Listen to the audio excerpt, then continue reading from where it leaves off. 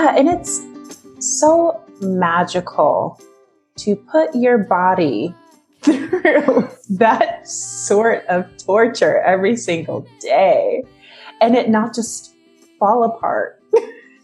There are moments we go into town and everyone's doing the hiker wobble and I'm just waiting for my body to give up on me, and it didn't. And there's so much magic in that for me. I got into a point where my shoes, we were probably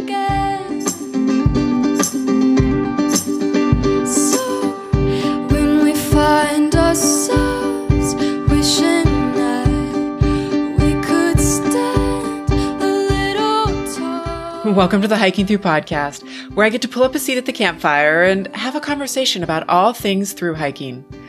Those first 100 miles, the blisters, and unpacking your fears. I'm Erin Egan, and today's guest is Sea Lion, known off trail as Nandi Singleton. She had a serious case of imposter syndrome when she hit the PCT in 2018. Coming from a background with limited hiking, it took hundreds of miles for her to feel like she belonged. In this episode, we unpack that and talk about being a minority on trail, body image and how the trail can mess with your head, becoming a risk-esque taker, and that one rainy day. You can find this episode at hiking-through.com, as well as on our brand new Hiking Through channel on YouTube. You can also find us on Apple Podcast and all the other podcast places. Enjoy my conversation with Sea Lion.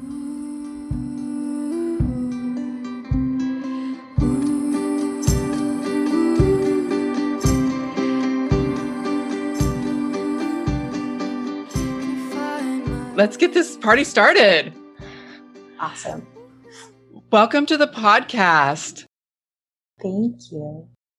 I love your journey on the Pacific Crest Trail. I love your evolution on the trail, so to speak. Thank you. Did it feel like an evolution to you as you were doing it, or? Absolutely. An absolute evolution. I've said it multiple times, but starting the trail, I did not know that I would, or didn't believe that I would actually finish. I definitely had a serious case of imposter syndrome where I just felt like I did not belong on the trail because I had no backpacking experience really prior to. On top of being the only Black woman I'd come in contact with. So I just felt like, am I in the right place?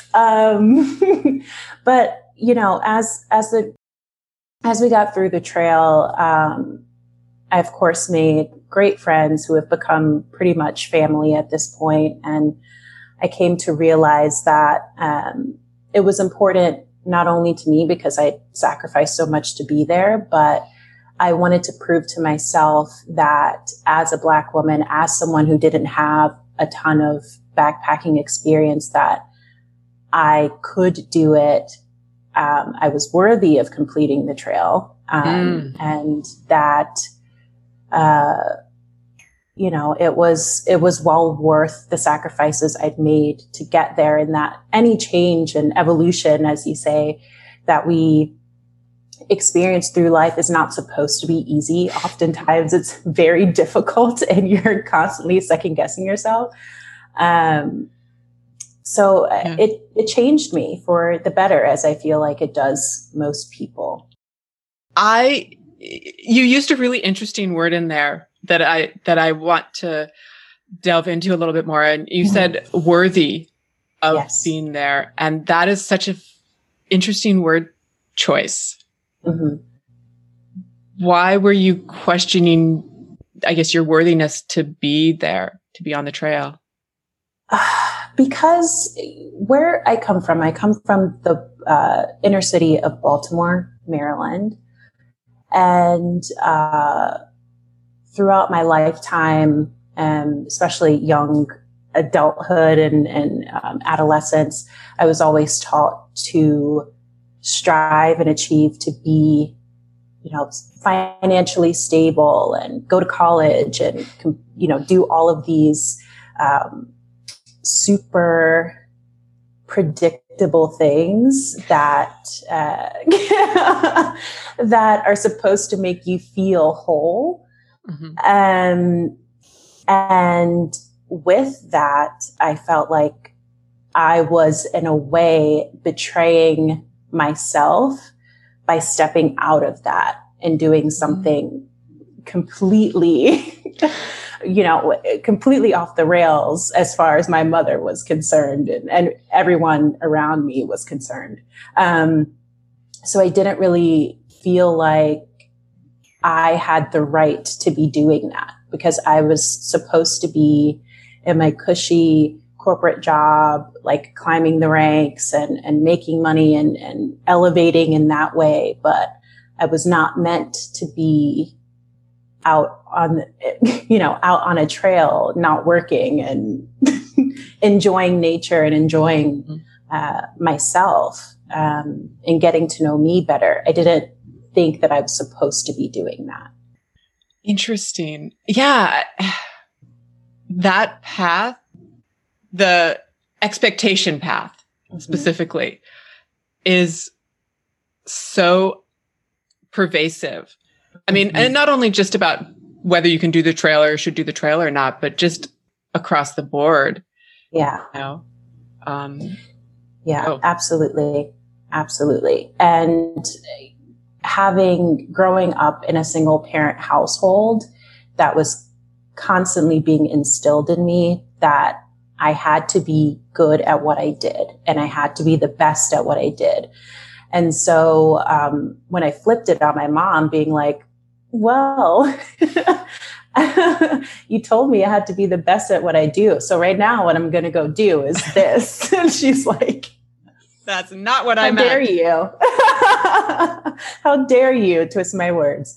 But yeah, it was also a pivotal moment for me in my adulthood to be like, to stand firm in what I decided to do with my life. Because up until that point, a lot of what I did was I did things that I made decisions that I made because I knew that I was expected to make those decisions, not necessarily because I wanted to. So this was like the first time in my adulthood that I was like, yeah, I'm going to just go do something completely different. And it was tough, but eventually I made it there. So it was great. When you say you made it there, meaning you made it to the trail or you made it to Canada? Made it to the trail. Made it. I did. Both. Yes, but I meant like making it to the actual trail, which in itself was a journey. Yeah. Your boyfriend, now fiance, also hiked with you, or you guys were a couple hiking the trail that year, 2018. Yes. But he had previously hiked the AT. Yes. Was that part of what, or actually maybe let me just step back and say like, so how were you introduced to the trail or the concept even of the trail? Yeah. So my partner, Space Jam, he hiked the AT in 2017 and we actually hadn't spoken in like 3 or 4 years, and somehow through Snapchat or something got reconnected and we were just texting back and forth and he was like, yeah, I'm getting ready to hike the Appalachian Trail. And I was like, okay, like how long is that going to take? He said, yeah, I'm taking a leave of absence from my job. It'll be like 5 or 6 months. And I had never heard of that concept. I've done day hikes. I've done overnight, car camping trips, but I'd never heard of anyone hiking an entire trail from point A to point Z. And so he hiked it that summer and we stayed in touch and he runs a blog. So he kept that pretty up to date. And I was just so in awe of one, all the experiences he had, but also the fact that he could walk 2,100 miles in 5 months. So when he got back, he said that he was going to hike the PCT. And I said, well, if there was one of the of the major three trails I was going to hike, it would be that one. So sign me up. And so then from there, we started planning and yeah. So I found out about through hiking from him. Essentially through him and through his blog, because I'm sure as he's blogging about it, you're getting your first education. Exactly. In hiker trash.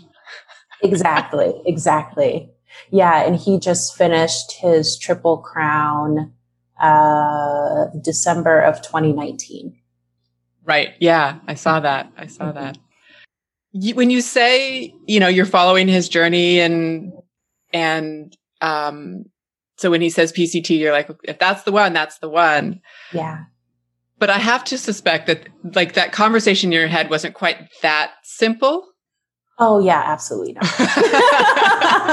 I arrived to that place. Every single point of decision making up until getting to the PCT was a journey within itself. So I, of course, I was enamored by the concept of it. I hadn't done a ton of research because whenever we do sort of adventure trips, we don't like to look at pictures too much because we don't want to feel like once we get there, the view or the experience has been spoiled. Mm-hmm. So I didn't do a ton of research in that way, but I started looking at blogs and seeing other people's journeys and stuff like that. And I love the West Coast as well. So, so I was like, well, I've always wanted to live on the West Coast. So I was like, well, I could live there for 5 months if I walk the whole coast. So yeah, of course I had to think about work and my apartment and, finances and just even how not working for 5 to 6 months would potentially change the trajectory of my career, which is, as I told you, something that has been nailed into my skull. Yeah. It was a difficult decision. But ultimately I realized that, as I've said before, I felt like at that point in my life, I needed to do something that would kind of jolt me out of autopilot. And this just happened to be that thing. You were definitely speaking hiker language. Yeah. I know you've kind of alluded to your mom's resistance to it. But I would love to hear more about like because she had to evolve as well in that journey with you. And I'm assuming probably some of your friends and whatever, the same thing. Like they had to get over the initial, no, you can't do that. That's not what you do, to, oh, of course, this is what she's going to do. And we're going to follow along with her. Yeah. It took my mom a while to get there. After I told her, immediately when I told her, she just was like, no, absolutely not. You are not doing that. You're crazy. You've worked so hard. You have so much there's so many other things you can do. Like, why that? And then as we continued to have conversations and I was just like, I'm doing it though. And she'd be like, but what about bears and wildlife? And I'm like, well, I'm doing it still. And eventually she came to understand that I was staying firm in it and that as much as she doesn't want me to be, I am an adult and can make my own decisions. And she also realized that I am a generally level-headed person, and I don't make rash decisions without thinking about the whole. And so she eventually was like, I have faith in you. I have had faith in you your entire life. If I need to, if I have to support this, I'm going to do it. And so after I'd say about a month or so, she was really, really into it. She's like, well, she started doing research, and by the time we were heading out to the trail, she was packing all sorts of snacks up for Space Jam and I, and she agreed. It was also about having her involved in the process. Yeah. So, she was very excited to go on trips to Sam's Club, and she was very excited about going to the post office to send me, packages and things like that. So the more involved I got her, the more at ease she felt. Was she as you started doing the trail and as you were progressing up it, did she celebrate like those moments, oh, we finished the desert. Oh, we're, halfway through the Sierras. Maybe not. Really? She was just like, oh, yay, you guys are almost home. You're getting closer to being back. And she also didn't do a ton of research my mom is very much so an indoorsy, loves her comfort zone type of a person. So she loved when we would send her pictures, but she was just like, I don't need to know the gory details of this thing. I just need for you guys to be back. So don't get injured. Don't get kidnapped. Get home. So yeah, that was basically that. What was her biggest fear for you doing the trail? I think there were a couple of them. I think the main one for her was that I would somehow lose sight of life and just never come home. I think that she thought I was maybe spiraling, maybe having a quarter life crisis or something. Yeah. And I think that she also just wanted me to be safe.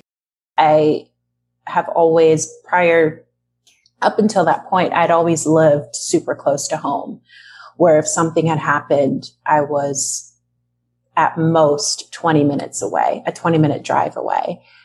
And, if something happened with her, something happened with me, we could easily pick up and be there within 20 minutes. But being on the West Coast, being in the middle of, not having cell service, that was very difficult for her because I'm the youngest of her children as well. So it's like the babies. She's done with me. She's leaving me. And it's like, no, Mom, I'm not leaving you. I'm not abandoning you. This isn't the end of us. I'm just going to go have an experience and I'll be back. And so I tried my best to alleviate that anxiety with text messages and phone calls, which her and my grandmother very much so looked forward to getting phone calls from us whenever we were in town. Oh, I'm sure. Yeah. I'm sure. What was your biggest fear before hitting the trail?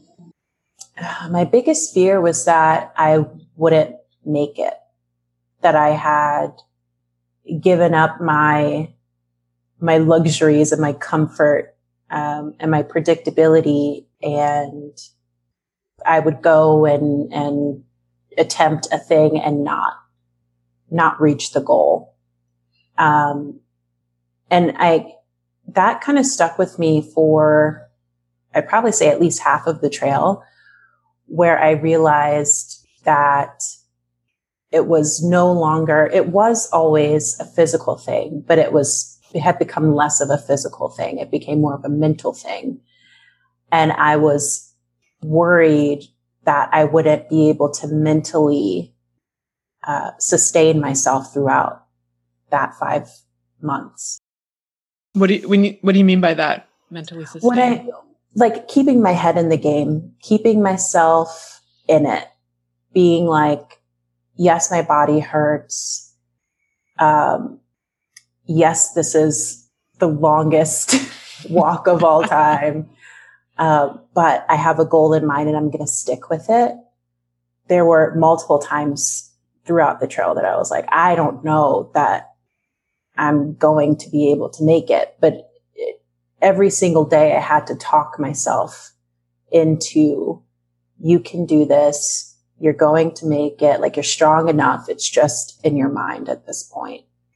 Those moments that you're talking about where you didn't think you were going to make it, was that about pain and discomfort, or the challenge of climbing one more peak or mountain or whatever, or something else?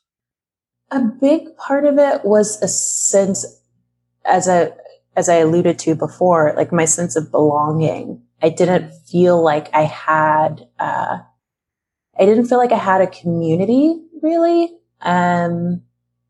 Especially because, so the day before we started, we stayed at Scout and Frodo's. And I remember walking in and being like, okay, like, this is cool. Everyone's really chill and just hanging out. And then we all started to talk and mingle, and everyone seemed to know so much about hiking and backpacking. And people were having conversations about gear and other hiking, other backpacking trips that they had done. And I'm just like, I can't contribute anything to this conversation. So I'm just kind of like a wallflower. And I think that because we were on the trail, a lot of conversations defaulted to other hiking trips and other backpacking trips. So I didn't really have, for at least 400 to 600 miles plus, didn't have people that outside of my boyfriend, I didn't have anyone I really felt like I connected with on a person to person level, because everyone else seemed to be so greatly connected to backpacking. I was just getting my footing in and didn't really have much to contribute to those conversations. So that was pretty tough. And then in addition, I was often the only person of color in my groups. So I couldn't really relate to someone. We get into town and having to spend extra time moisturizing and conditioning my hair and braiding it and all that stuff. Like, people were just like, what is going on? What are you doing? And it's like, I'm sorry, guys, I can't go to this thing because I need to spend 2 hours conditioning and rebraiding my hair. So all of those things, outside, in addition to also being so greatly out of my comfort zone, I was constantly second guessing myself. It made you feel separate from? Yeah. Out there? Yep. I listened to your podcast with Twerk, and love him. Likewise. Adore him. And you made a reference about Black person radar. Mm-hmm. Just, in terms of feeling part, or feeling a connection with somebody while out there. Yeah. It's funny that you bring that up, because I was thinking about that yesterday, and what was it? It couldn't have been last year, because no one did anything last year. True. Summer of 2019, Space Jam and I went to the trail days on the AT. And there was this amazing fire circle, and Kevin and I had Space Jam. I keep calling him Kevin because his name is Kevin. I don't call him Space Jam on the day to day, but Space Jam and I had talked about Black Person Radar, and obviously he's white. So he's like, I don't get what that is. So we walk up to this fire circle, and everyone's just chanting and walking around the fire. And then this Black guy walks around and he just nods at me and he's like, yeah. And Kevin was like, is that it? Was that it? And I was like, that is it. He's just like, we acknowledge each other. We didn't have to say anything. It's just like, I see you. I got you. And that is very, very comforting and super powerful for us. It's like, it's really nice. It's really nice. The feeling of being seen. Mm-hmm. And was that because of feeling out of your depth and because of not having the hiker stories to contribute and stuff like that? Did that, because I'm assuming that as you were hiking, even if you didn't necessarily see people on the trail, like when you were going into towns, you would see people of color, and the acknowledgement there, I see you, I see the hard thing that you're doing. We appreciate what that is. Yeah, that was one of my favorite in-trail pastimes. It was like, all I need is to just see one person of color and my cup will be full. My heart will be full. I did make a nice connection with a woman at the post office in Big Bear, and she was just my biggest supporter. And I had a package from my mom that hadn't arrived yet, and she bounced it ahead to Wrightwood for me. And I texted her every once in a while on the trail, and she's just like, you're awesome. So proud of you. Like, keep going. So it was even those sorts of things that was like keeping me going. It's interesting because so much of the conversation around the trail and so much of people's memories of the trail are about the community, are about the people. And it would make it 10 times harder if you don't feel the community. Yeah. Yeah. It was tough for the first month or so. It was really tough. And I had made a friend, and her trail name is Songbird. And Caro? Yeah, Caro. Yeah. I love Caro. Oh yeah. She was my first trail friend, and her and I, talked a lot about finding our thing on the trail, because Kevin's thing on the trail was photography. So he had something that he could pour himself into outside of just hiking every day. And I didn't really have a thing. So I was like, well, while I'm trying to find my community, maybe I should come up with a thing. And then I tried to come up with a thing of interviewing people and talking to them. And I was like, well, my heart's not really in it. And so I tried journaling, and that lasted for like 3 days. It's like, my heart's not really in it.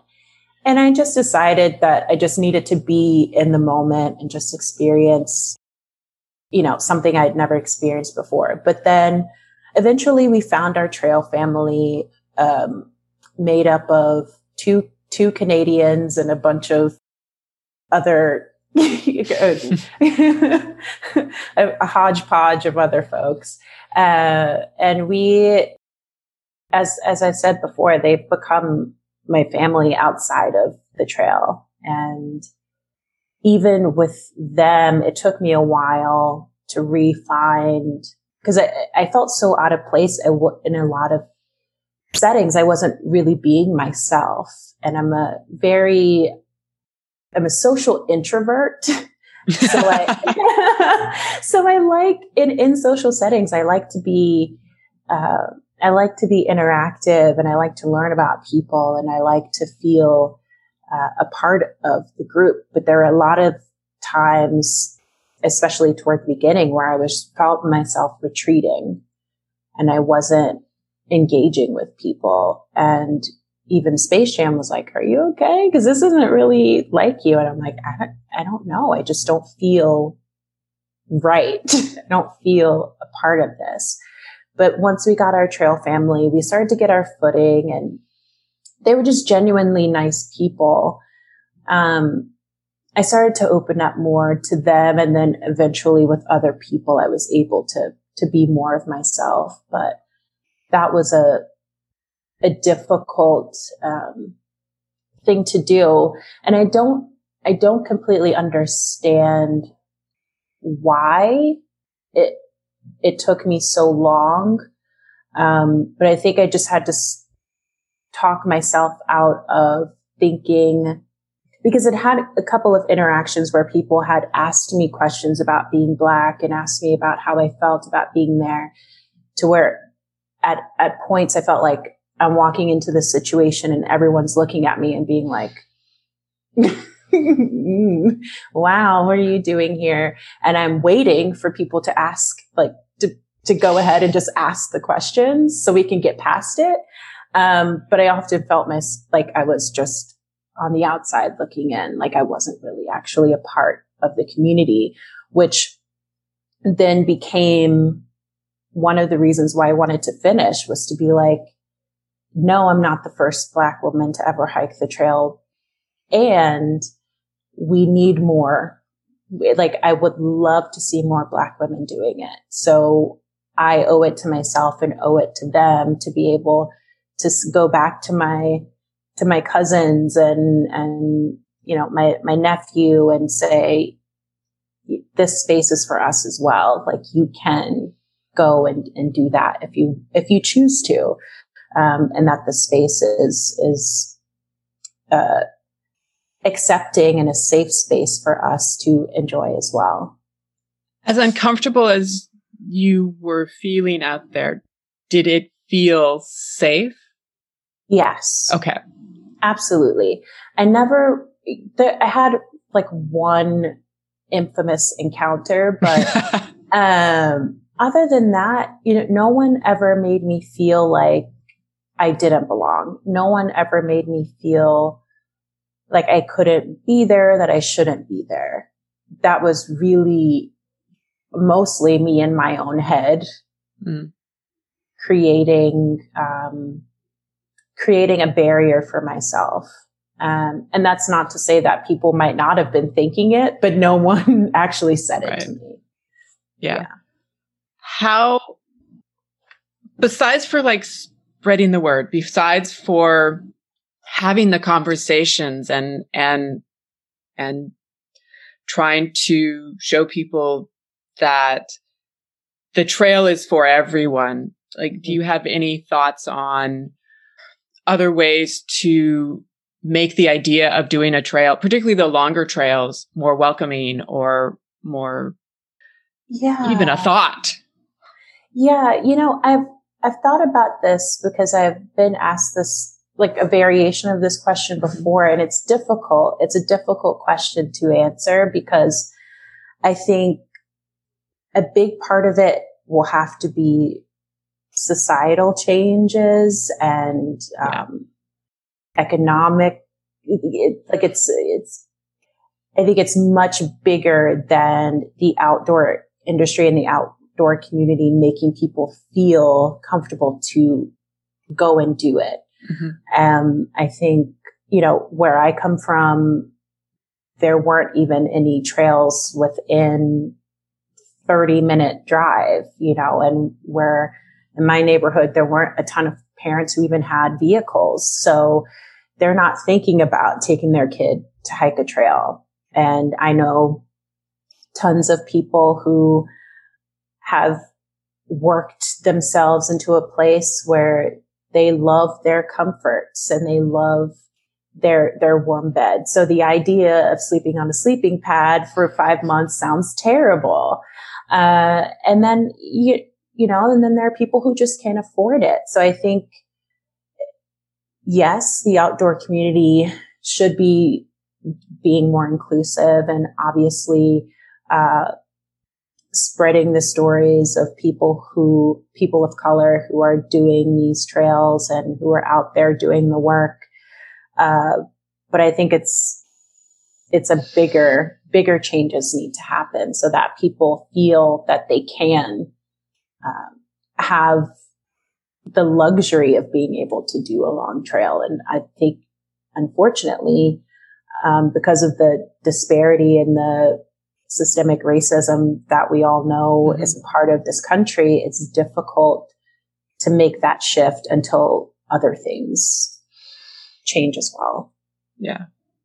And I can believe, or would believe, that a piece of that as well is, I mean, even just knowing about the trails, but to make the step, to take the step, you have to conceive of yourself doing the thing. I mean, and that applies to so much more than just hiking the trails. I mean, it applies to jobs, it applies to careers, it applies to relationships, it applies to so much, but you have to be able to see yourself doing it, that it exists, period.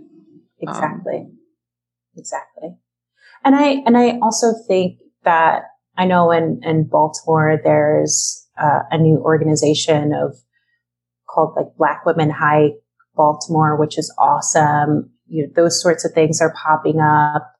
There are people who are trying to get, there's Outward Bound and stuff like that. So there are programs, but again, I think oftentimes when you struggle and you've experienced a lot of struggle in life, a lot of Black people I know are just going to be like, nah,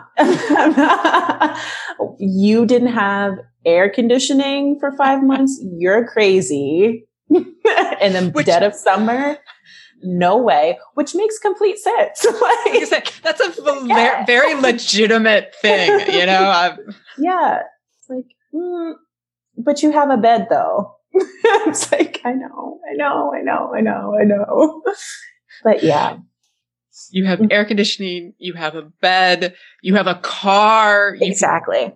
It doesn't take you 3 days to walk 50 miles. It can take you, 50 minutes. Exactly. Or an hour or whatever. Yeah. I think those thoughts. Yeah. I legitimately go, okay, I know that I want to do this. And I've been thinking about this for a long time. But there is something to be said for good air conditioning. Exactly. Yeah, what I told before I left, I told one of my younger cousins, and she just looked at me and she was like, "Do you get a prize at the end?" Yeah. Like, the prize is getting there. She's like, "I don't like that." So you mean to tell me you're walking 2,600 plus miles just to do it? And I'm like, yeah. Concept. She did not get it. And I was like, well, yeah, understandable. Yeah. And that is not something that just she thinks, honestly. Oh, yeah, yeah. I'm sure that you met people along the trail as you were, coming into town or hitchhiking or whatever, where you would have people who would go, why are you doing that? Like, what is the point? Are you crazy? Yeah. Yep. But did that sort of like almost reinforce the point of doing it, so to speak? Absolutely. Yeah. See, I'm soaking this all in because I was supposed to do it last year. I didn't. And so now I'm pushing it off for a few years till we get on the other side of this COVID thing. Yeah. And I replenished my bank account. And everybody's stories, everybody's inspiration, everybody's affirmation is sort of the thing that keeps me connected to the trails and connected to, it's a meaningful thing. There's a purpose for hiking 2,650 miles, you know. Yeah. And it's so magical to put your body through that sort of torture every single day and it not just fall apart.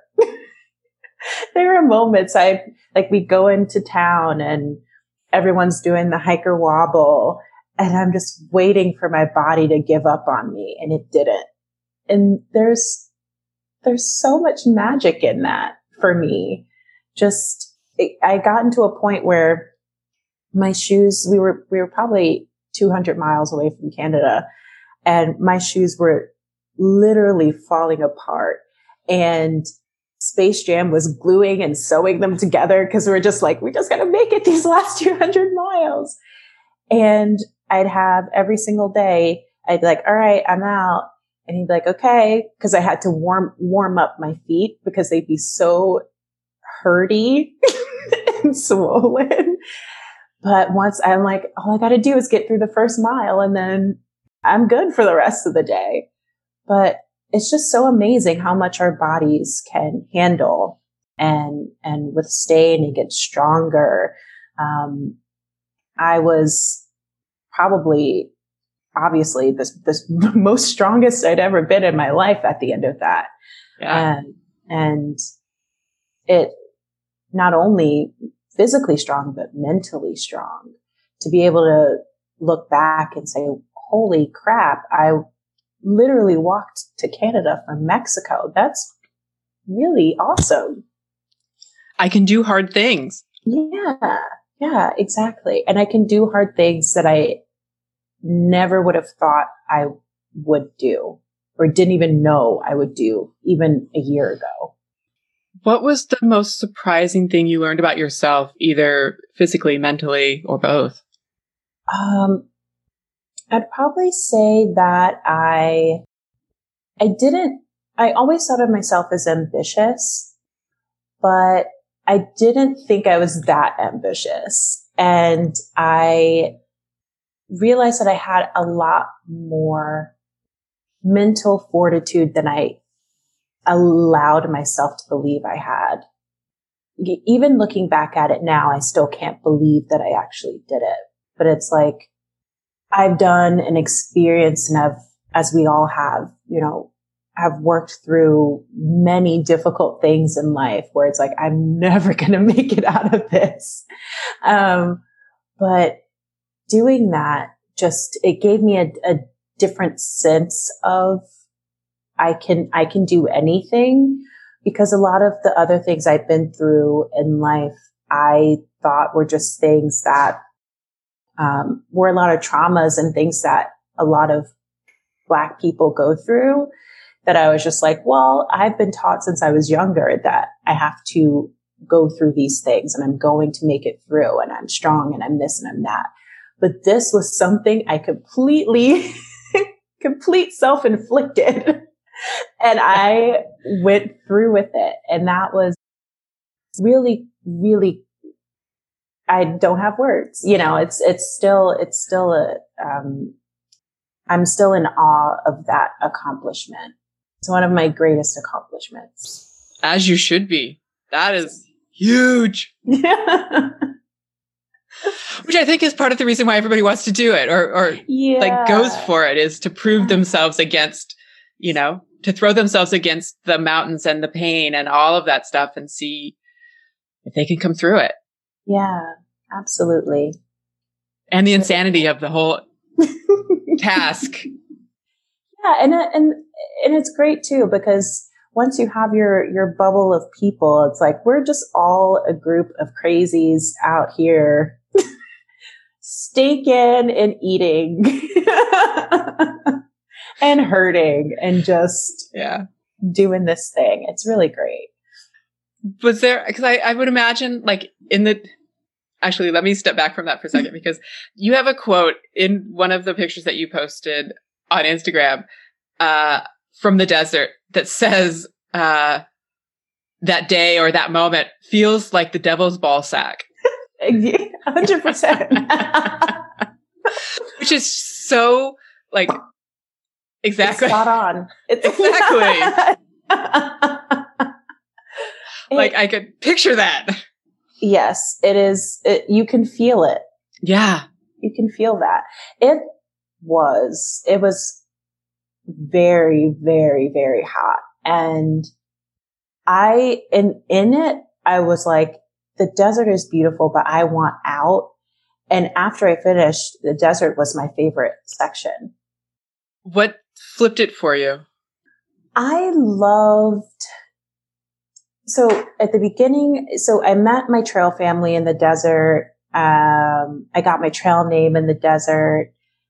When we got to Kennedy Meadows, that feeling, Kennedy Meadows South, that feeling of togetherness, like all of us were like, heck yeah, we made it to the Sierras, like that, all of that feeling on top of it being extremely dry. So it was like, we didn't have to worry about, drying out gear or anything like that. And then also the sense of community with all of the trail angels that were, making sure there were water caches and stuff like that. It also made me feel connected.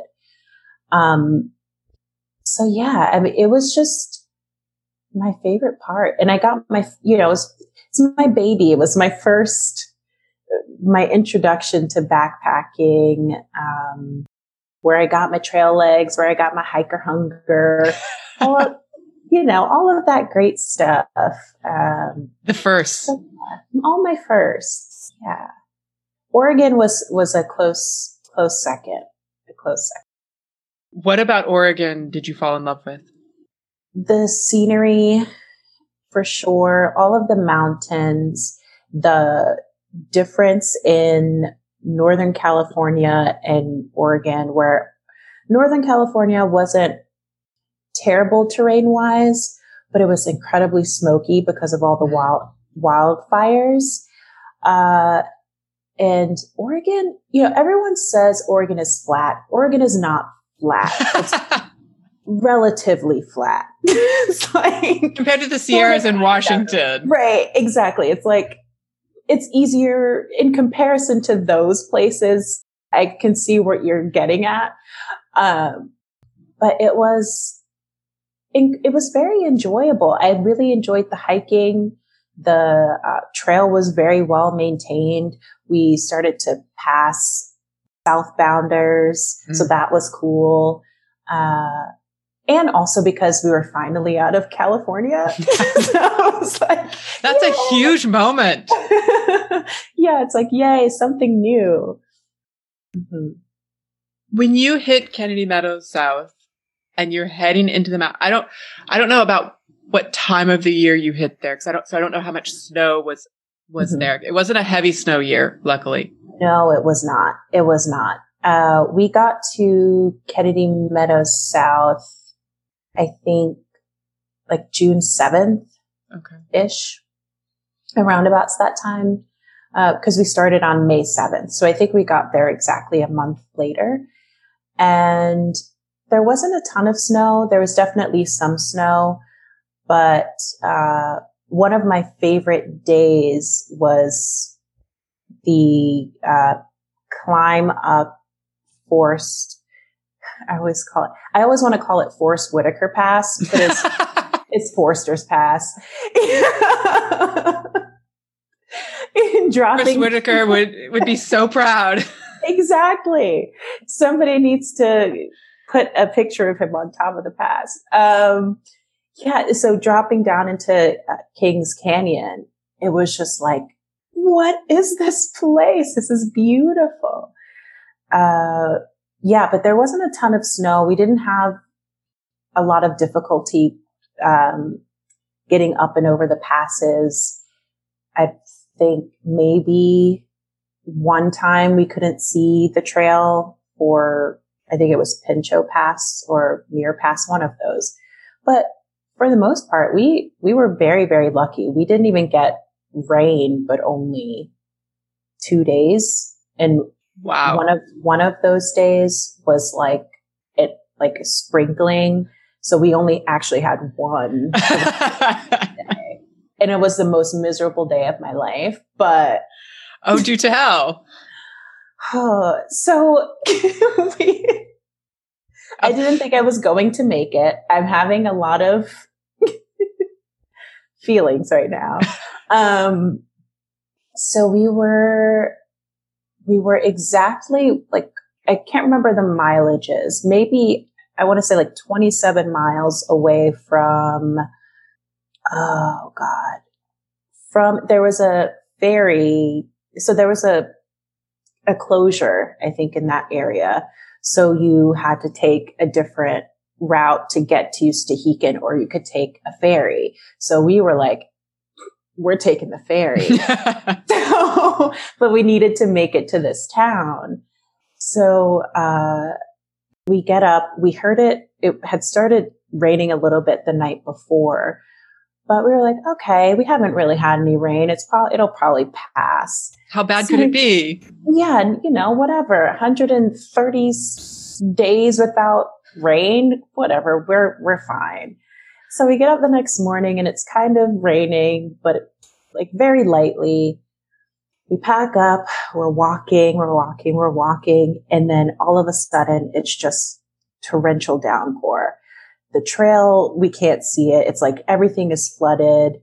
We're walking past tents where people were definitely like, I'll see you tomorrow, like not doing this today.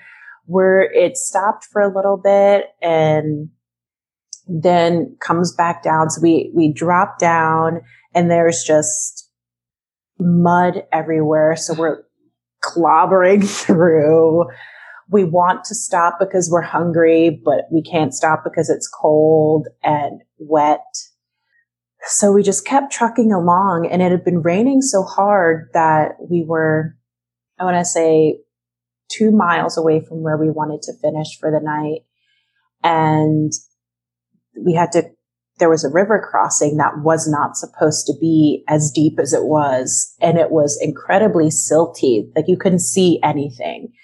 And so Space Jam looks at me and he's like, should we just camp? And I was like, no, we have to make it to this ferry.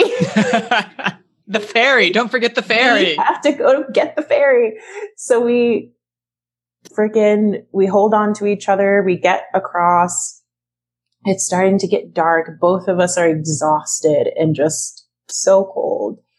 We reach a campsite that did not exist. So we had to keep walking in the rain, climbing up the side of a mountain. And then he finds in Gut Hooks this, there is a privy that was off the trail. So he looked at me, I looked at him, and I said, let's go see what's going on with this privy area. Because if it's flat, we're done for the night. So we found there was a trail that led to the privy, and we found like a flat spot on that trail. And we were like, I'm sorry, guys, whoever needs to go to the privy is just going to have to walk around us because we cannot walk anymore. So we set up camp, and both of us are just like, I'm crying. He's trying not to. He's just like consoling me. I'm like, what are we doing? What is this? And so then we slept in the next day and then got up and we were like, okay, it didn't rain again for the rest of our time. So we made it, but that was a struggle day for sure. A pure struggle day.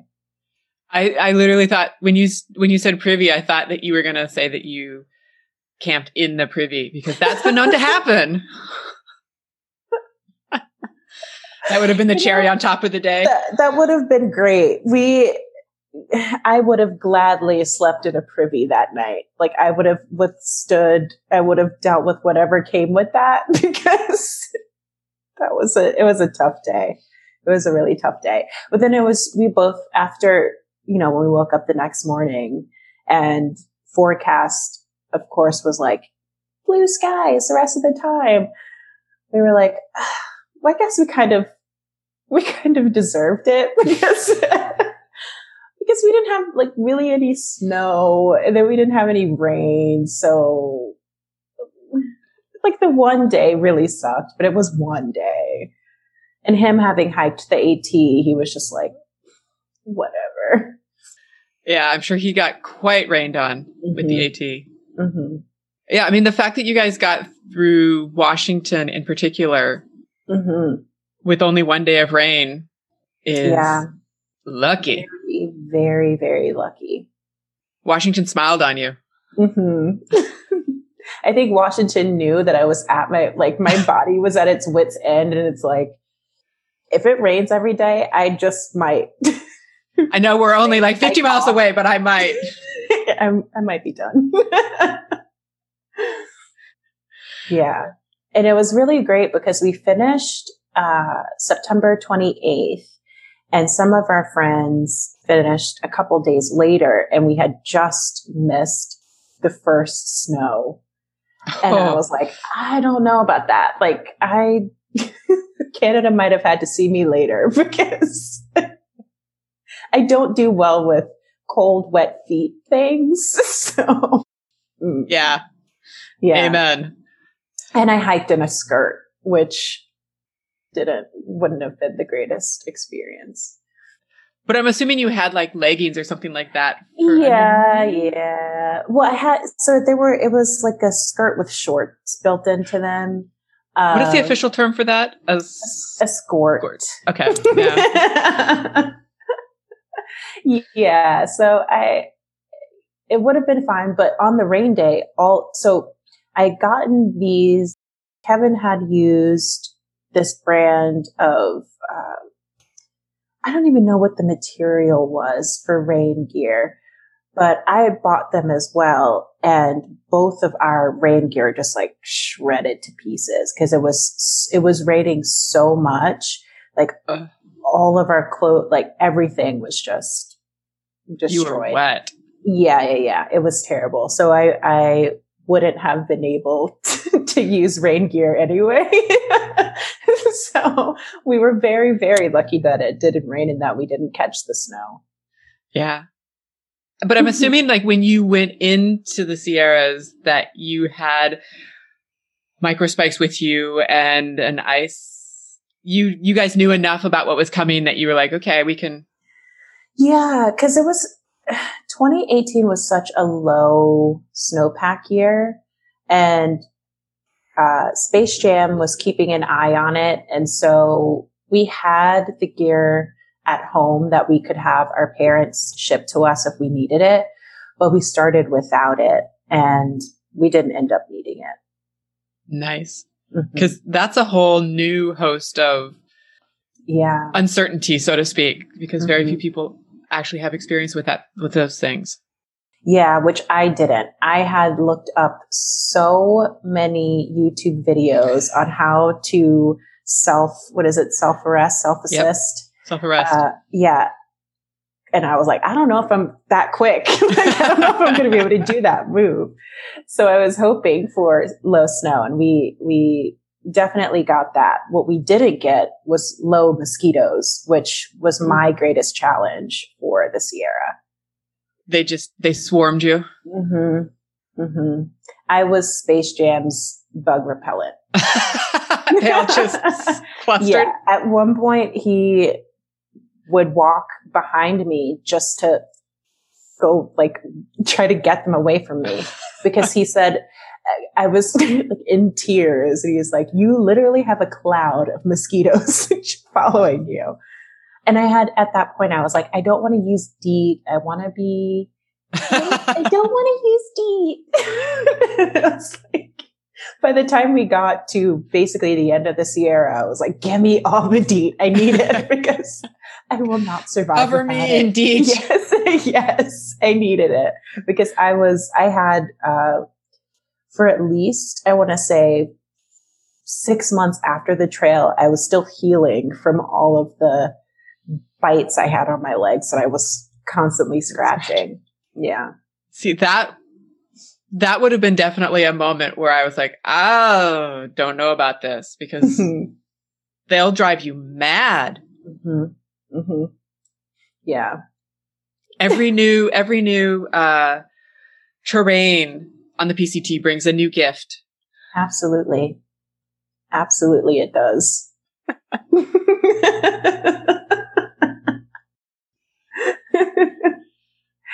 You're having a flashback. I can see I it. am. I'm seeing them all. I can imagine, because there are moments, I guess going back to the desert, but there are moments in the desert where I feel like it starts to sink in, like what you're doing and the hiker trash of it all and that kind of thing. Like when you are sheltering or siestaing under an overpass, you know, or a bridge or a drainage tunnel or something like that.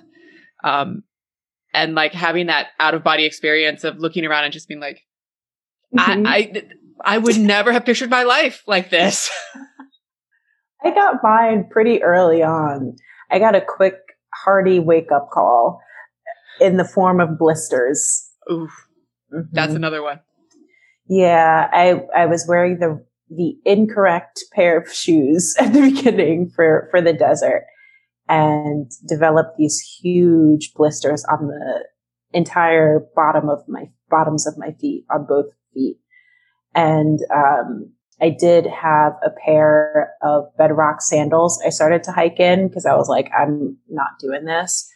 That was within the first 100 miles. And we got to Mike's place and Space Jam had to cut the blisters off and wrap my feet. And it was just, it was an experience. And I was like, oh, okay. So I'm here. We're doing this. This is a thing. And he'd be like, do you want to take a day off? And I was like, well, no, the damage is done. Like, I got new shoes. The damage is done. You've done surgery on my feet. Let's go. We're in here. We're doing this. Everybody's probably had blisters at one point or another, but they're usually like minuscule blisters. And those are painful and uncomfortable enough. Like how were you hiking with? I don't know. It was superhuman strength. It's like, I have no idea, because I think also because I was hiking, maybe also because I was not hiking alone, I also felt an obligation to try harder. Because he was an experienced hiker, obviously. And it was also very early on in our actual relationship. There's nothing like a relationship test to, you know. So, I think I also felt an obligation to not give up super easily because we were supporting each other. And he was obviously willing to figure out whatever I needed to do, whether it be take extra 0 days or, you know, change shoes, whatever I needed. He was there to support me. But I was also like, I mean, it hurts, but we either going to go forward or go back, and going back is just as far as going forward. So I might as well go forward. And, How long did it take for those, even though you switched? And speaking of that, what were the right shoes for you specifically? So funny story.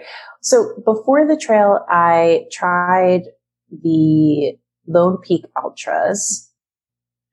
I think where we left off was saying, so what shoes did you ended up working for you? And you were starting to tell that story.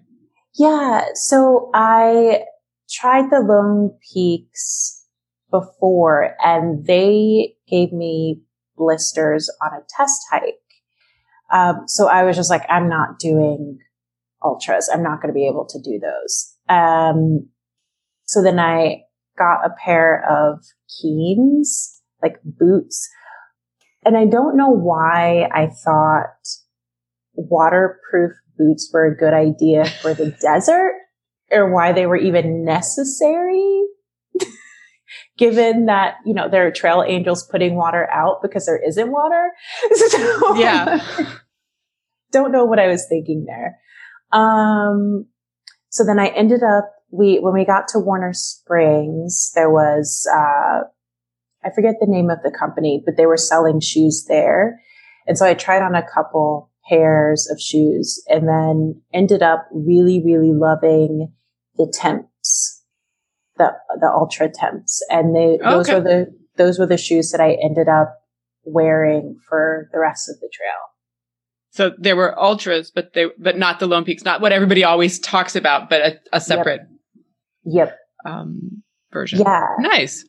Yeah. So they were great. They were, I think like with most people, my feet were swelling, and also growing and getting wider. So it was nice. The Temps are really good. I actually just got a new pair recently for hiking and stuff, and they're super comfy. I'll have to look into them because I've literally never heard of them before. Mm-hmm. They're really good. So I take it you were there at Warner Springs during the shakedown. Mm-mm. So Ultras were just randomly there. Oh, what's the shakedown? I was thinking like a gear shakedown. Yeah, there's basically, I think, vendors set up and people, hikers come in, and a lot of times that's where you hear people doing like a big shakedown, where people go through your pack and go, "Why do you need this again?" Mm-hmm. Mm-hmm. Yeah, there wasn't anything like that. There was just it was a mobile like gear store. They were in, I think it was like an Airstream or something. And, they were the only vendor there. There weren't like other people. Yeah. But I had experienced the shakedown from that one a few times where he was like, do you really think you want to bring a canteen? Well, as a matter of fact, I do, but I see your point. Yeah. Yeah. Was there anything that made it into your bag at the beginning that you were at a certain point were like, because one of the cliches is you pack your fears. Mm-hmm. Mm-hmm. So was there any of those fears that you packed, I guess, that you at a certain point let go of? Nope. I think everything that I started with essentials wise, I ended up having at the end. I don't think I even ever sent anything home. Yeah. You did really good. Yeah. I mean, I think I also I had a great person to help me, because I think if I had just done this on my own without guidance and adult supervision, I likely would have had a lot of things that I didn't need. But he was great at helping me with that. And I think I never felt like, even thinking about, cause he had his mom send him out certain things that he thought he needed or that he wanted. But after a while, I was just like, well, I've been making it with what I have now, so I don't really need anything else. So I never even got my mom to like ship me anything extra. So yeah. Did that change the way, once you got home and you realized that you could literally live out of a backpack, everything that you would need, and you get home to your apartment or your whatever, and you walk into it and you're like, how much of this do I really need? Mm-hmm. Absolutely. I still, to this day, with the exception of like my desk I'm sitting at and my whiteboard, I can fit everything that I own, like clothes, shoes, toiletries, into my hiking backpack. Wow, you took it serious. Yeah. Yeah. Yep. I donated so many things. I sold a lot of stuff.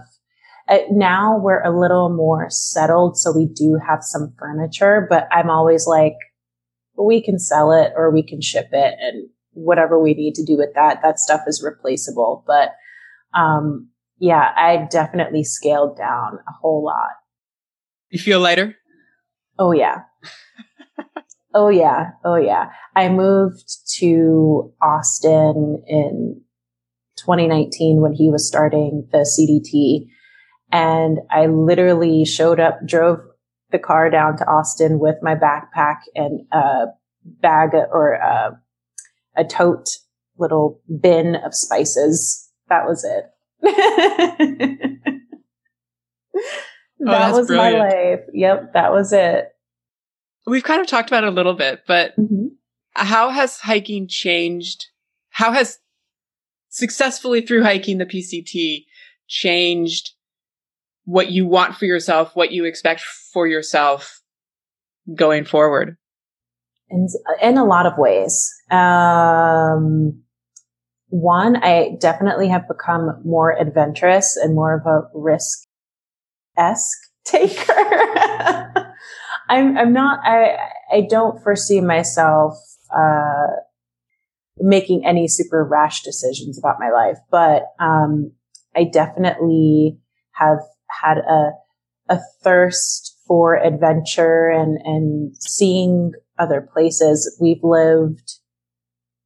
As soon as we got back from the PCT, we moved to Colorado, and then we came back to Maryland, and then I moved to Austin by myself. And, it's really just shown me that I don't have to be content, or I don't have to pretend to be content with what I'm not content with. And that it's okay to want change, and it's okay to be afraid of change, and that, it all really just adds to your uniqueness and your essence as a person and as a human, and how we all are just constantly evolving. And I also just learned that I should take a chance and a bet on myself. Like, I, again, can do way more than I think I can do. And that oftentimes it's the inner chatter of self-doubt, and even sometimes the outer chatter of you can't or you shouldn't do certain things. That's really just noise. And that ultimately, if you want to do something, you can and you will if you believe in yourself and just put in the effort. And that is exciting and scary because I will totally admit, sometimes it's hard to take accountability for what's happening in your life. Yeah. And that it puts extra, responsibility on me to be like, I can change my current situation if I want to. I've proven it to myself before. All I have to do is believe in myself and do the work.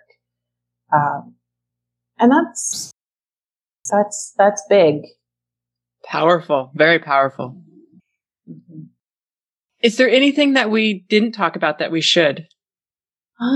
Let's see. One thing that I've thought a lot about that I feel like a lot of people don't necessarily talk about is I've struggled with a lot over the course of since the teenage years with body image. And prior to starting the PCT, I intentionally gained weight because I expected to lose it. And I did. I lost it plus like 20 pounds or so. But then coming home, I never thought about, I'd always heard about, post-trail depression and how you miss being on the trail and you just go back to normal life and it's difficult to readjust. But I never thought about the difficulty of readjusting to eating and food and exercise, like as a normal, regular human being who's not a world-class athlete, exercising every single day. And it took me until like very, very recently, within the last few months, to be like, feel back in my body. Like I had gained all that weight back plus some because I'm working remotely, or I had been working remotely since finishing the trail. And it's just, I think a lot of people don't think about, we think about the mental change, but not the physical change. And that's a tough thing to work through to, especially for me. I have always been a very active person. I also have always been into things like fashion and being cool and like hip. But I also felt like, was I not being true to myself after the trail? Because as we just talked about, like got home and I got rid of so many things. And so I thought, okay, well, I can't feel good in my body without feeling materialistic. Or if I wanted to like buy a new dress, it was like, do I need this dress, or am I feeding back into this materialistic thing? And I had to have slowly coming to realize like two things can be true. Like I can be an outdoorsy fun person and also be myself outside of that. Like that's not all of my personality and all of who I am. And, it just took a long time for me to regulate my eating, It's a huge thing. Regulate my exercise, especially with 2020, not really being able to go to gyms and everyone just being in the house. It took me a good 2-3 years to really get back into who I am outside of the PCT and being a hiker. And that was, it's still something I'm working through now. And it's an amazing, beautiful experience I would never take back. But I think people should also be aware that it might take some time to readjust and rediscover who you are as a person outside of that experience. Yeah. It's a little bit like you hike the trail, you think you hike the trail in hopes of finding these answers, but sometimes the trail gives you more questions, particularly once you come off of it and you have to exist outside of it. Mm-hmm. Yeah. Go. Yeah. A beautiful thing. And exactly what you just said. Yeah. How did you related to the body issues, the body image issues, because you went on the trail, you lost a lot of weight, I would assume gained a lot of muscle mass, came back then off the trail. How did you, or how have you found peace in that space again? Or have you yet? Or is that one of the things that you're still kind of working through? Yeah, I'm still working through it. When I got off the trail, I was definitely underweight for what I'm used to. I have always been a naturally thicker girl. I'm a little robust. And so at first it took an adjustment to me being that thin and that strong. Just being obviously on the trail, you don't have mirrors, you don't see yourself, you're just walking along, and I might catch a mirror in a hotel or a hostel, but being back home, I'm seeing myself and my body is way leaner than I'm used to. So at first I'm thinking, oh my God, I love this. I want to stay this way. But I was also triggered by past body issues where I'd be like, well, now I have to focus on staying this way. Like now I have to focus on staying this thin. And then it shifted where, everyone else is like, wow, you're way too skinny. You have to gain weight. Like you don't look good. This isn't what you usually look like. And then I'm thinking, oh my God, I must look sick or something. And so I'm, eating like a hiker, but I'm not walking like a hiker. And so I got back to my normal weight within a few months. And then I started a remote job when we moved out to Colorado. And I think then the hiker post-trail depression hit me like a ton of bricks.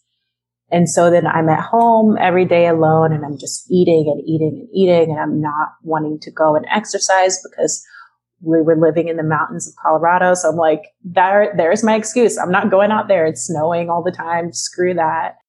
And then I found myself, 6 months later being 20 pounds over what I normally was.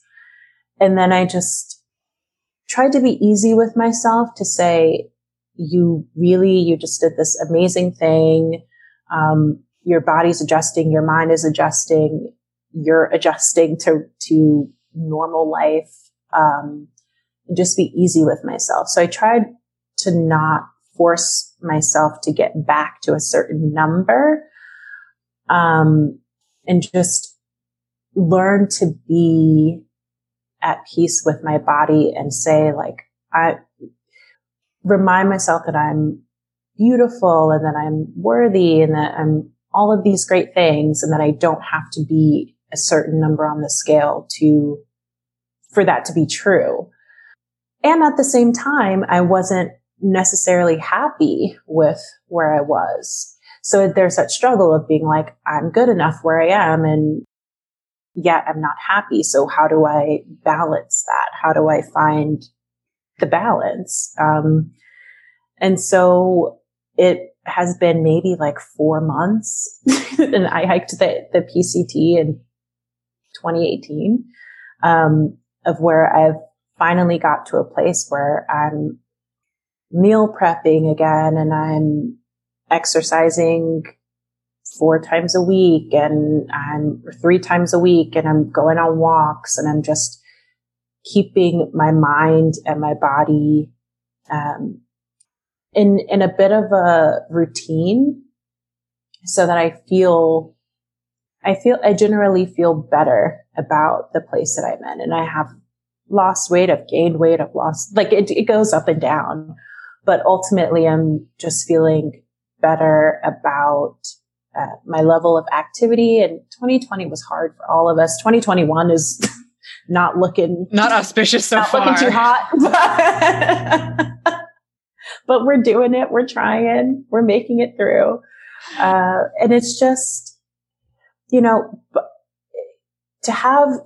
lose weight that quickly and to be doing something so amazing and to be just kind of in this utopia of sorts. And then you come out of it and it's just like, what do I do now?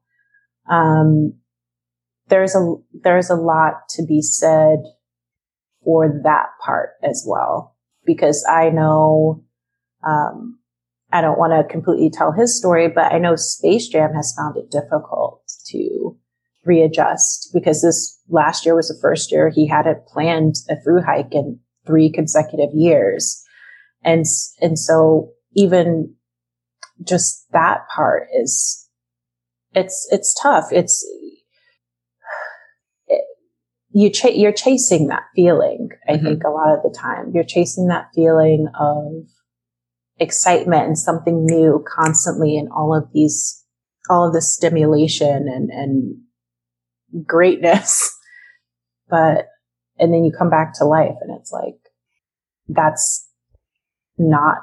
it's not comparable. Yeah. Yeah.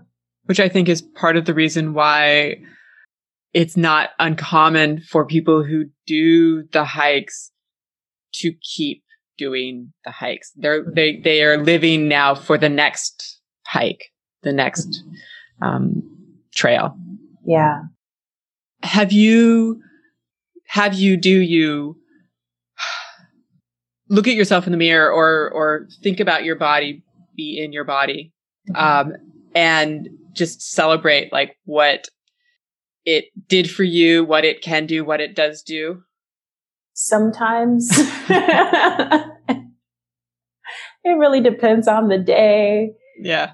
I try to make a habit of looking in the mirror and being like, you are beautiful. You are great. Your body is strong. I prove it to myself all the time with some of the exercises and workouts I'm doing. Like it's interesting when you're aware, I know my body is strong. I know my body provides so much to me outside of being aesthetically pleasing. Mm-hmm. And yet I know. If it were only that easy. Yeah. It is. I think it's a huge topic for everybody, not everybody maybe, but for a lot of people who come off the trail, men and women, Mm-hmm. Because you do have that weight fluctuation and eating like a hiker when you're not on the trail and that kind of stuff. But it's particularly difficult, particularly challenging for women because you could start the trail with issues relating to body image and that kind of stuff, that you challenge or that you struggle with and you have to, work through as your body does crazy things on the trail. But you could also not start with that, come off of the trail, have your body doing these crazy things and develop it as well. And then obviously the outside influences don't help. Yeah, they don't. And then after finishing the trail, I went to a doctor's appointment and I was practically underweight and I was told that I was pre-diabetic, which according to the doctor at the time, she told me, that can change. It changes every 3 months. So because of all the trash I was eating on the trail, I was perfectly healthy looking, but I was pre-diabetic. I'm fine now because I've regulated my eating, but it's like, I didn't even think about that part. True. Like yes, I'm losing weight and I'm feeling strong and I feel healthy, but the level of freeze-dried food and candy, mac and cheeses, it's all, it can contribute also to that. And it's particularly difficult for me because I have had body issues in the past and unhealthy ways of approaching eating and food and exercise and diet and all that stuff.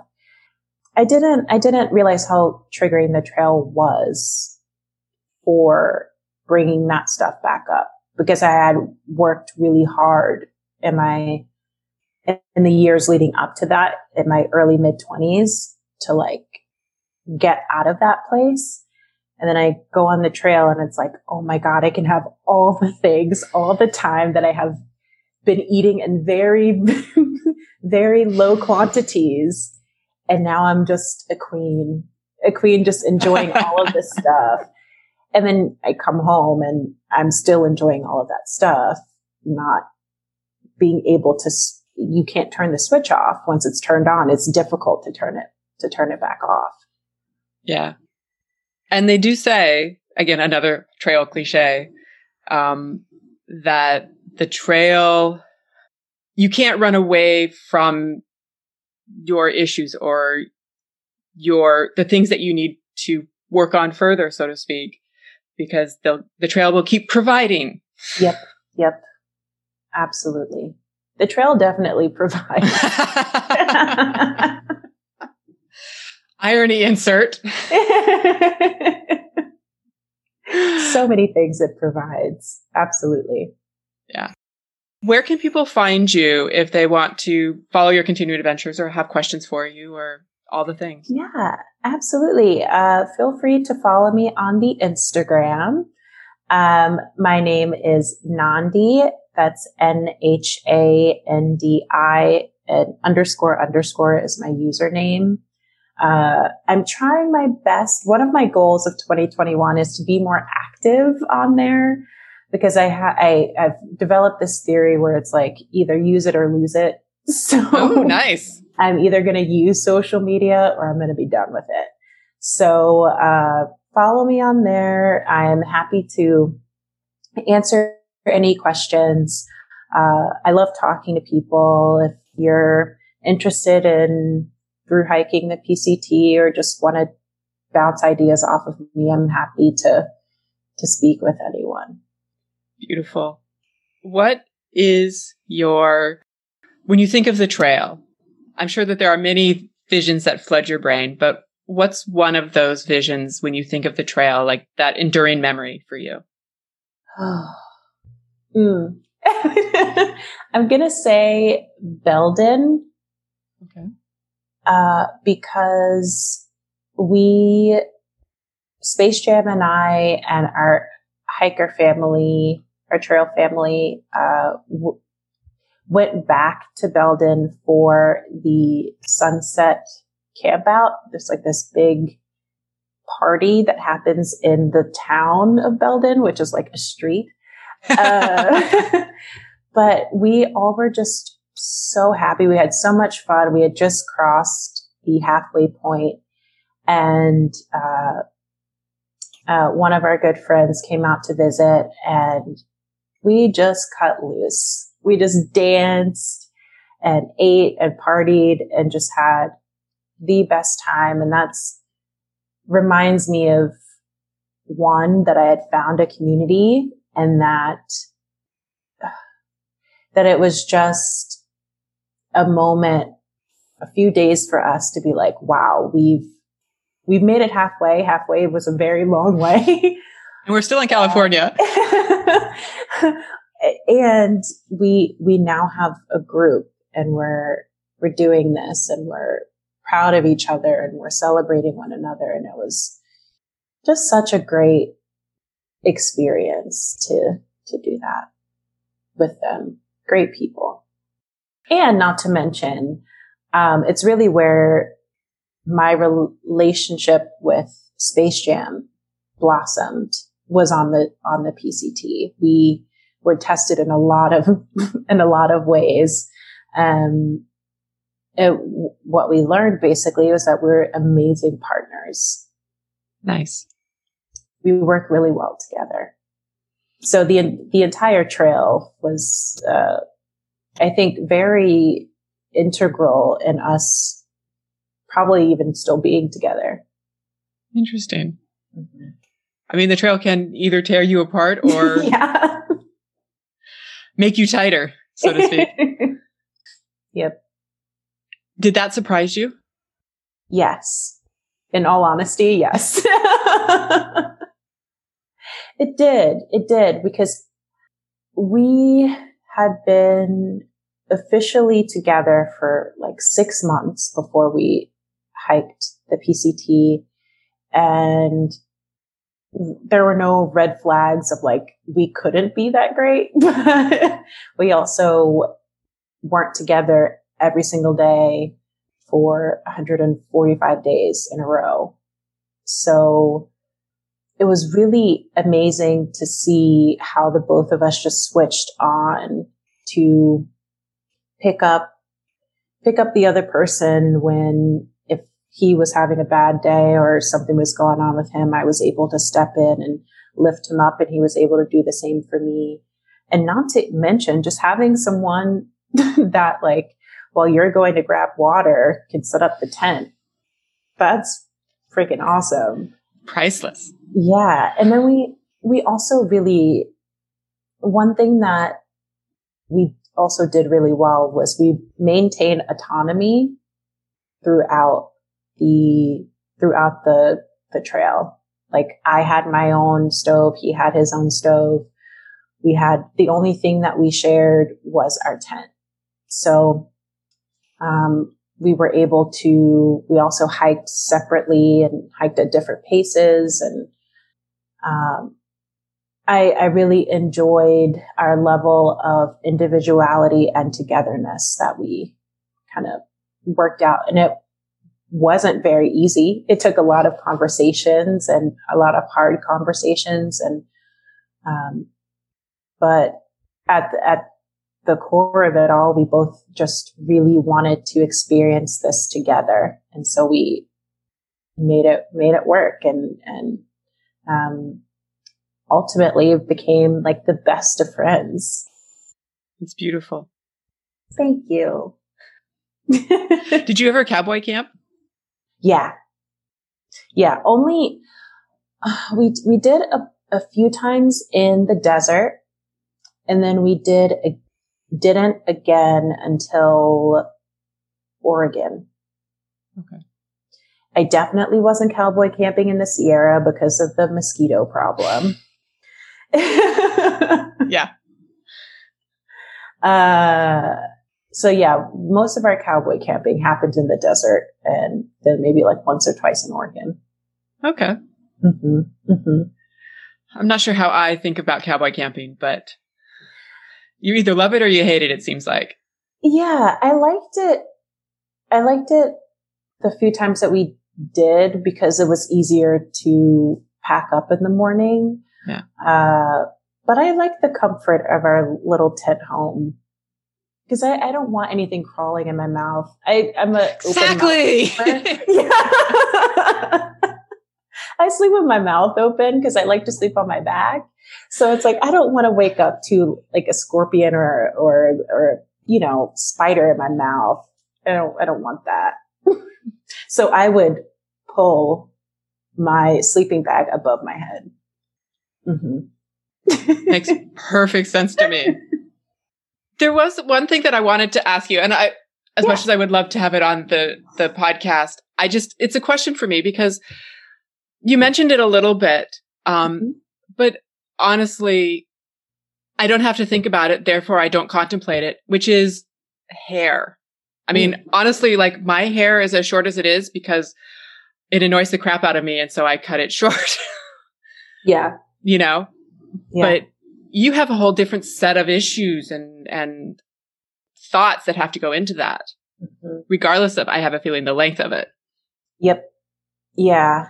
I had to have specific types of shampoo, conditioner. Like I couldn't use what was in a hotel or a hostel. So my mom was sending me like bottles of shampoo and conditioners and like oils and things. And it's a process. Even just I just rebraided my hair yesterday, and it's like, it took me like 3 hours from start to finish, from combing out, detangling, washing, conditioning, detangling again, braid. It's like, it's a lot. You have to have a dedicated day to do your hair. And so, doing that on the trail, because I just had extra weight for, just the essentials that I needed. And then I would always keep my hair in cornrows because having my hair out in the elements is just not, without being able to keep it up regularly, or to keep up with it regularly was just like a no-go. And I even taught Space Jam how to braid because there were sometimes I was like, I can't, my arms hurt. So I'd be like calling in my troop and just like, come fix this one. You didn't get very good at it, but it was like, he tried. He still did it. He tried. Yeah. Yeah. It's a lot. Because again, it takes time and you have to manage it. And there are times when my hair was super dry where I have to just like get into a stream or something and wet it just to get the moisture, because black hair is dry. So like the longer we go without moisturizing it, the drier it gets, and then it can break off. So yeah, so it's like you have to constantly be keeping it moisturized and oiled and, you know, conditioned. So yeah, it was a lot to manage. It's interesting because, interesting is the wrong word, but I take for granted, like talking about the weight in your pack and so forth. Like I honestly take for granted, I realize, the fact that, you know, I can walk into a hotel and as crappy as that shampoo and conditioner is, it's doable. And I don't need to think about carrying it. I don't need to think about finding it because I'm sure a lot of the small towns that the trail goes through aren't going to have any sort of supplies that you could possibly use. Yep. Yeah. Because it's just, again, especially for my hair type, it's all about keeping the moisture in. So a lot of the hair products that are tailored to specifically like white hair or non-black hair really, is meant to strip your hair of the oils. And so I can't use that because I'm trying to get my hair as conditioned as possible. So yeah, I just at home, I bought the supplies ahead of time and just asked my mom to fill and got these little containers. And just with any time I asked her to send a box out, she would just include that stuff in there. And then you would just carry it basically with you. And Yep. Another thing that I don't think about, but is a thing. Yeah. And it also, I would expect, like the example you were giving on the episode, the fact that you have to do that, the fact that it takes so long is something that can separate you from the community or from everybody else because you've got to do this. And nobody else understands it or appreciates what that is. Yep. It was just like, even in one town, I had gone through the whole process and I was like, well, I'm just going to let it air dry and I'll braid it later. And I come downstairs and one of my hiker friends was like, whoa, when did that happen? And I'm like, it's my hair. It's always been here, but it's always been pulled back. And I undid it. And he's like, oh. It's like, yeah, it's been here. I didn't, there's nothing different. I just washed it and combed it out. He's like, wow, that's awesome. Yeah. Speak a little louder. And when we find ourselves wishing that we could make A huge thank you to Nandi for sharing her stories from the trail, and Maya Wynn for the use of the song Try Again. If you want to see our conversation, we now also have a video version of this podcast on our website at hiking-through.com, or you can go directly to our brand new Hiking Through channel on YouTube.